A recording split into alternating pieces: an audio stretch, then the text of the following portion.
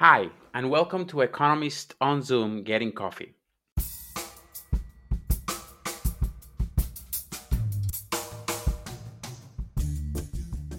Our guest today is Professor Giovanni Peri. Giovanni is a professor of economics at the University of California, Davis. He's also research associate at the National Bureau of Economic Research, the NBER, and the co-editor of the very prestigious journal of the European Economic Association.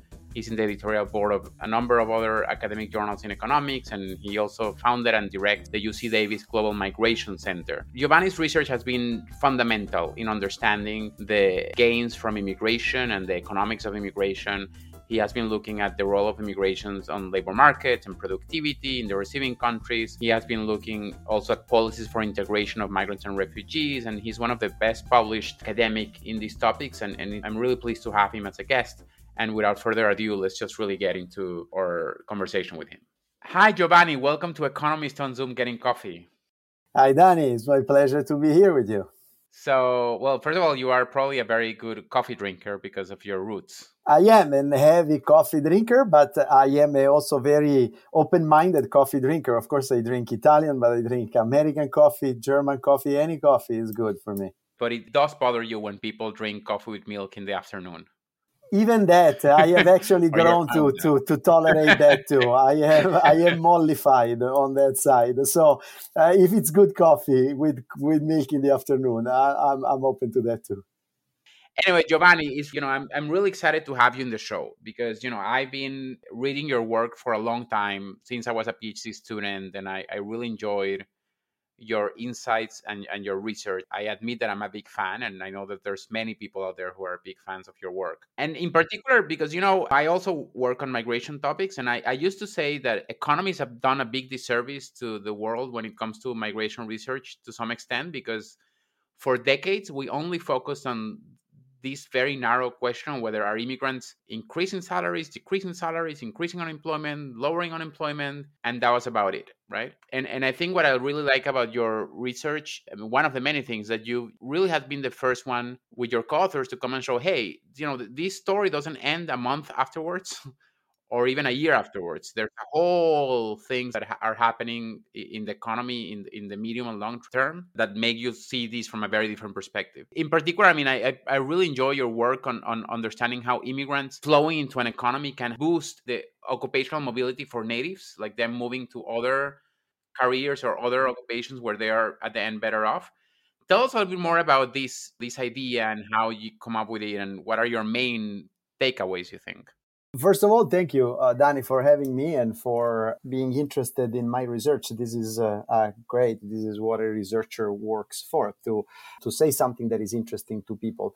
So my approach to immigration since the beginning has been to try to understand a little bit better and open the black box of exactly as you said, when immigrants come into a new labor market, what happens? What happens to them? What happens to native? And how this arrival and the reaction that are generated by that are going to shape employment, wages, but also productivity growth. At the beginning, I focused mostly on the impact of immigrant on native worker, and I will talk about this in a second. But then my research also went and looked at how firm respond to the arrival of immigrant. What do they do in response? How immigrants are also not only workers, they are entrepreneurs, they are innovators, they are scientists. And all these aspects of being immigrant is crucial in understanding their economic impact. But let's start chatting a little bit about this idea that you mentioned. I've always tried to transform into economic jargon that idea or that debate. Do immigrants do jobs that native don't want to do, or do they take jobs that are not there for natives? And the way in which I thought I translate this it's very well combined with this new literature in labor economics that says that what is relevant about people is what type of tasks, what type of things they do in producing, in helping produce things.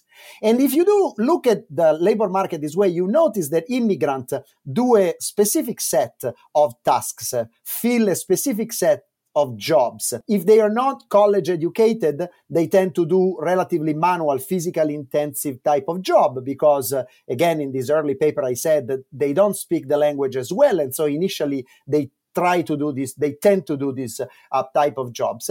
And in a jargon that economists understand, I said immigrants have a comparative advantage in doing this job. And so they doing this job increases the efficiency of distribution of tasks in the economy.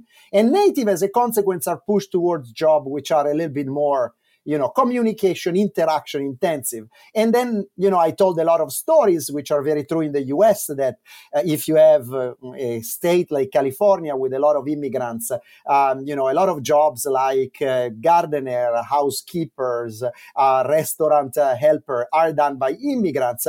But then you also need a related job as manager of a restaurant, accountant of the company that does landscaping. And those are jobs which native were progressively pushed into as a consequence of the inflow. So this is a specialization along the task line. This generated this not direct competition, but rather working together complementarity type of story.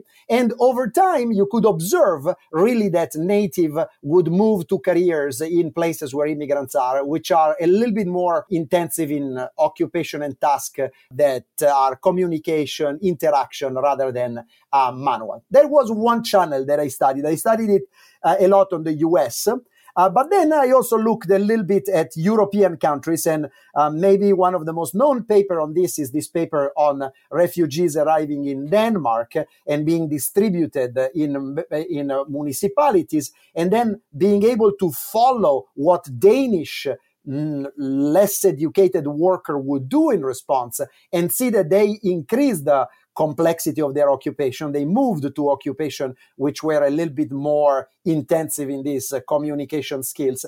And as a consequence, they actually increased a little bit their wages, increased their probability of employment because these jobs pay a little bit more and they are more effective. And with this very rich data in Denmark, we could, with my Danish co-author, Mette Foged in particular in this one, we could show how the inflow of these refugees did not really hurt the less educated Danish, but move them on this trajectory towards more complex occupation and better wages, in fact.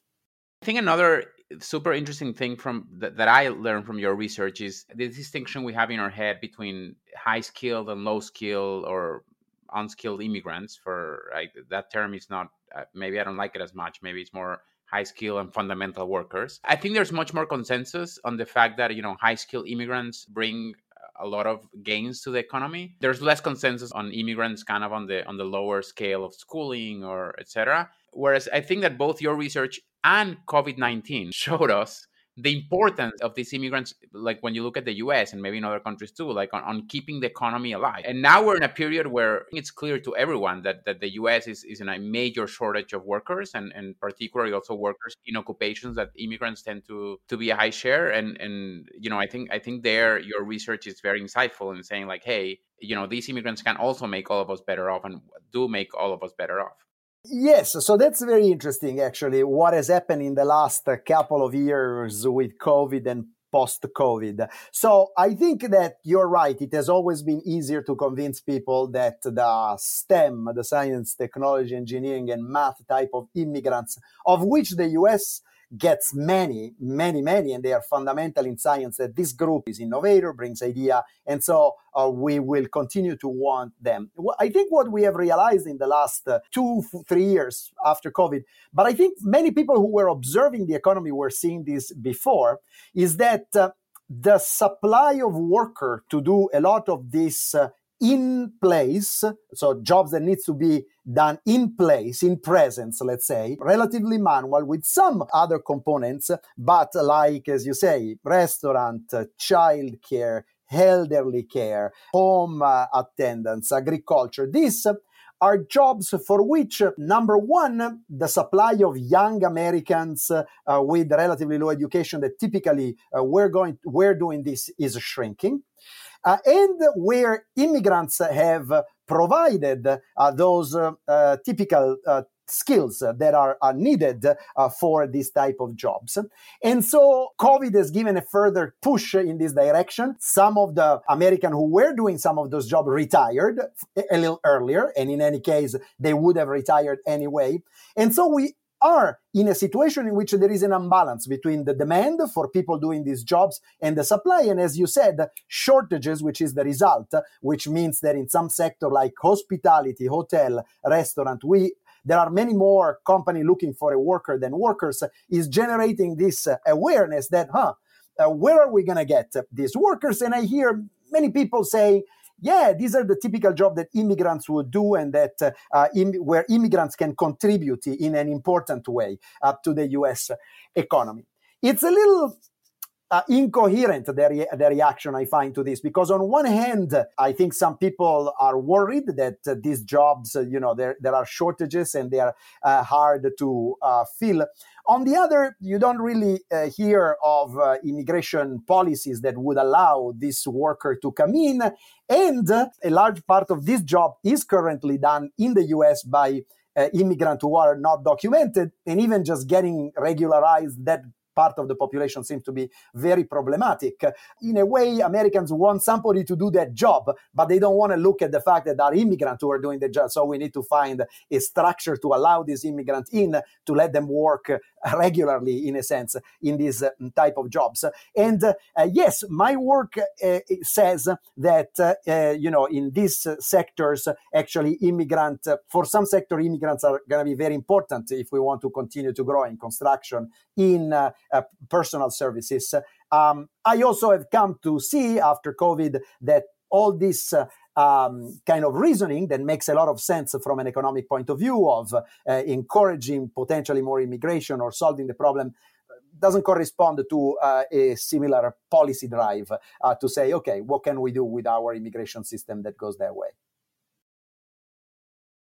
If now is not the time, I don't know when it's going to be, right? I made some calculation based on data out there that the number of immigrants that the U.S. has deported over the past 10 years is almost 1 million people, like 800,000, 900,000. Sounds right. Coincidentally, it's kind of the same amount of shortages of jobs right. That you have in certain sectors. Yeah, for sure. It will be interesting to think. But going back sort of to the contribution, I really think that an economy like the American one, where people are aging, but the demand for some of these services is going to stay high and increase, would be, and this after COVID, when these shortages are apparent, would be the ideal place. Let me say one thing though, in terms of policy. It's not that the U.S. is an exception. Many rich countries are also don't want to face this. There are some countries which have chosen, essentially, in order to avoid immigrants, to have a much more complicated way of managing the problem of aging, the problem of shortages. One is Japan, for instance, where these problems are very acute and the immigration policy are very restrictive still. And even Europe is not yet embracing this idea that the demographic decline, the demand for some jobs which are not going to be filled, will call logically for an economic reason and the demographic reason to have more immigrants. Has not really embraced this economic or demographic approach. So the US is not the only country where seeing immigrants as an economic opportunity, it's a bit problematic, especially for the less educated ones. That's a very interesting thought that takes me to another set of questions that I wanted to talk to you in the time we have left. Sometimes I feel that the questions about immigration are very binary. Are immigrants gonna increase or decrease? Are they gonna help or not help? Whereas maybe the right questions would be what are the conditions or what are the policies that will actually help immigrants maximize their potential and therefore maximize the gains for everybody?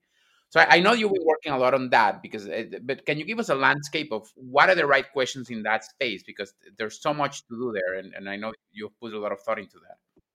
Let me say two quick things before, and then I jump on this to frame this a little bit better. So, number one, when looking at integration of immigrants, I've also started looking at this category, which are refugees, which seems to me very interesting even in the US, in the following sense. The US has been one very big receiver of refugees, and in some years, they have received hundreds of thousands of refugees. If you think of the Vietnamese refugees, if you think of the ex-Soviet Union, the Yugoslavian refugees. And that could be actually a very interesting group, even for a lot of this type of consideration on integration and labor market success. Jennifer Hunt has this recent policy proposal to modify the immigration laws. Jennifer Hunt, who teaches at Rutgers. And I think she correctly says that if the US could push for its immigration system to be based on more on employment need and more on humanitarian, so refugees, we will really cover a lot that needs to be covered on most grounds. And here let me talk about refugees. Refugees are a very interesting group because they arrive very often in a difficult situation, in a traumatized situation. In many cases, US citizens rally around them because they understand that they come from crisis and the US can help in this. But then they can become also potential important asset on the labor market, on the job market, or in the economy in general. And what are the conditions for this to happen? In this study, in this research that I'm doing, which is based mostly in Europe and in Denmark, there seems to be two aspects which are critical for the integration and success of refugees. On one, I think the US fares incredibly well, which is giving access to these refugees to labor market, to employment, relatively early, soon, and in labor markets which are active and growing. And I think this has been one very good things that in the US has happened, much more than in other countries, that all immigrants, the overwhelming majority of immigrants, including the undocumented, have had an employment rate and access to the labor market, which has been very large and very prompt. So refugees in location, in labor market, which are growing and which are hiring with low unemployment rate, seems in the long run to do much better.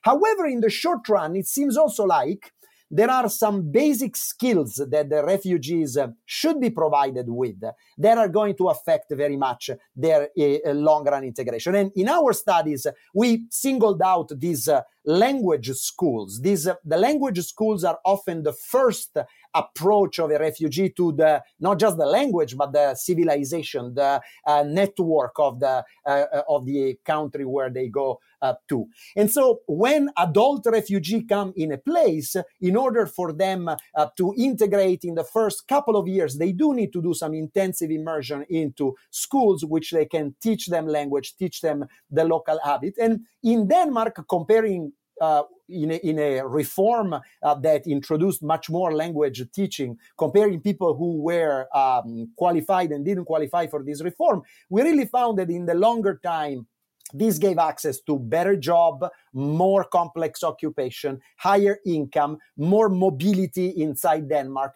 more formal education as an adult, also people who better requalified themselves. And so being in active labor markets and at the beginning having some language training seemed to be very good a point to make refugee then do those jobs. So when I say, before we've said, immigrant naturally specialize in more manual type of job. Yes, but if they know a little bit of language, they can do jobs which are still, assisting the elderly, assisting the children, but they find it, easier. They can be more productive also in those jobs. So that seemed to me, refugees in the US looked in the perspective of also taking jobs and also sort of being an important part of the immigration in the US.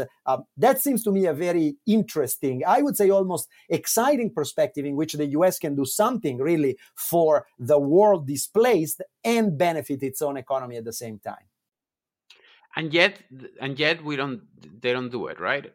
And yet, the number of refugees we have is smaller. But I would say there are a couple of things that the US has been doing, which to me are very interesting. One is this, I don't know if you have been keeping up this private sponsoring of refugees in the US. I just think that combines a lot of the strengths of the US. The idea is that it's not anymore an agency in a place that says, we will start help this refugee in the first year, help find a job, help learning, but is a group of citizens of the US. So in this, you leverage the real power of the US society, which are a lot of people with a lot of private initiative, who I think will be very effective in not only starting and teaching some of the skill, but wanting these refugees to be integrated, to be successful, to be entrepreneurs on one end, to be doctor if they were doctor in their place of origin. And so they will see better the need of the local community and they will connect this better. So although the numbers are still small, this just started in 2023, this idea that a group of citizens could sponsor a refugee, but seems to me the seed of the way of thinking about this, a little bit out of the box, a little bit different, maybe letting the society generate some of this, connection that will help integrate is even better than having just a policy that says, oh, you need to integrate those people. Right. No, I agree, and I think that the interesting thing there, in particular, is the ability of introducing refugees into networks. If we could test that, it would probably be as strong as language or other things, right? Because I think, for me and for you, well, at least I'm going to speak for myself. It's hard to find a job. I mean, in general, for everybody, it's really hard to find a job. So for a refugee who doesn't know the local communities there, it's even harder, right? So the power of a network, it can take you a long way. And I think that the power of the right network is even stronger in the following sense, that very often refugees, when they arrive, sometimes they rely on the network of people from their own country, that they are the one they are connected better. And sometimes this help, but sometimes, the network of your own people only is going to keep you on a set of maybe job, on a set of, which is a little bit separate, almost I want to say segregate with the rest, but a network of local people who can connect you with the job, who can help in this area is actually very good. We studied this policy in Denmark, which I also thought was very interesting and very good, in which local municipality and local employers actually, when a refugee arrive, would have presented to the refugee a list of jobs for which there was a shortage in that municipality. So they say, we cannot find a person to clean our offices or to help us as a plumber. They will present this list of shortages, and if the refugee would accept to take one of those jobs, then they would quickly train the refugee and quickly give this job to the refugee. This was called industry package and was done on the Syrian refugee when they arrived. And I thought that was a very interesting, and we are evaluating that it seemed to be quite successful in finding employment and in giving them employment after 1 or 2 years. That's the longest that we can go so far. But we thought that what was interesting is that this type of program not only would solve some of this shortage because we'll connect directly the refugee with the shortage, but also will immediately identify a refugee as somebody who can be useful in a local community to solve an actual job problem and give them an entry into the labor market with an employer who is willing to support. So again, this is private in part, employer supported by public, but this type of, I think, initiative and ideas, if scaled up, can be quite effective, I think. Well, that's fascinating, Giovanni, and thank you so much. I do want to advertise your summer school of economics of migration. It's going to happen with the University of California Alianza in Mexico. Yes, in Mexico City, where we have a wonderful location, this Casa de California in Mexico City, which is a beautiful place. And we are open to application from all US and Mexican students, PhD student. But even if you're a master student, a bit advanced or a postdoc, please do it. And it's going to happen from September 6th to 10th. But the application are open now until end of March. So please go online. So this is Summer School Economics of Migration Alianza, UCMEX, and Global Migration Center. It's April 15th, so you still have almost a month to apply. All right. Well, Giovanni, thank you so much for your time. This was a fascinating conversation, and we look forward to seeing what all your next research projects are going to teach us more than what we already learned from you. Thank you. Thank you, Dan. It was a great pleasure, and it's always fun to talk.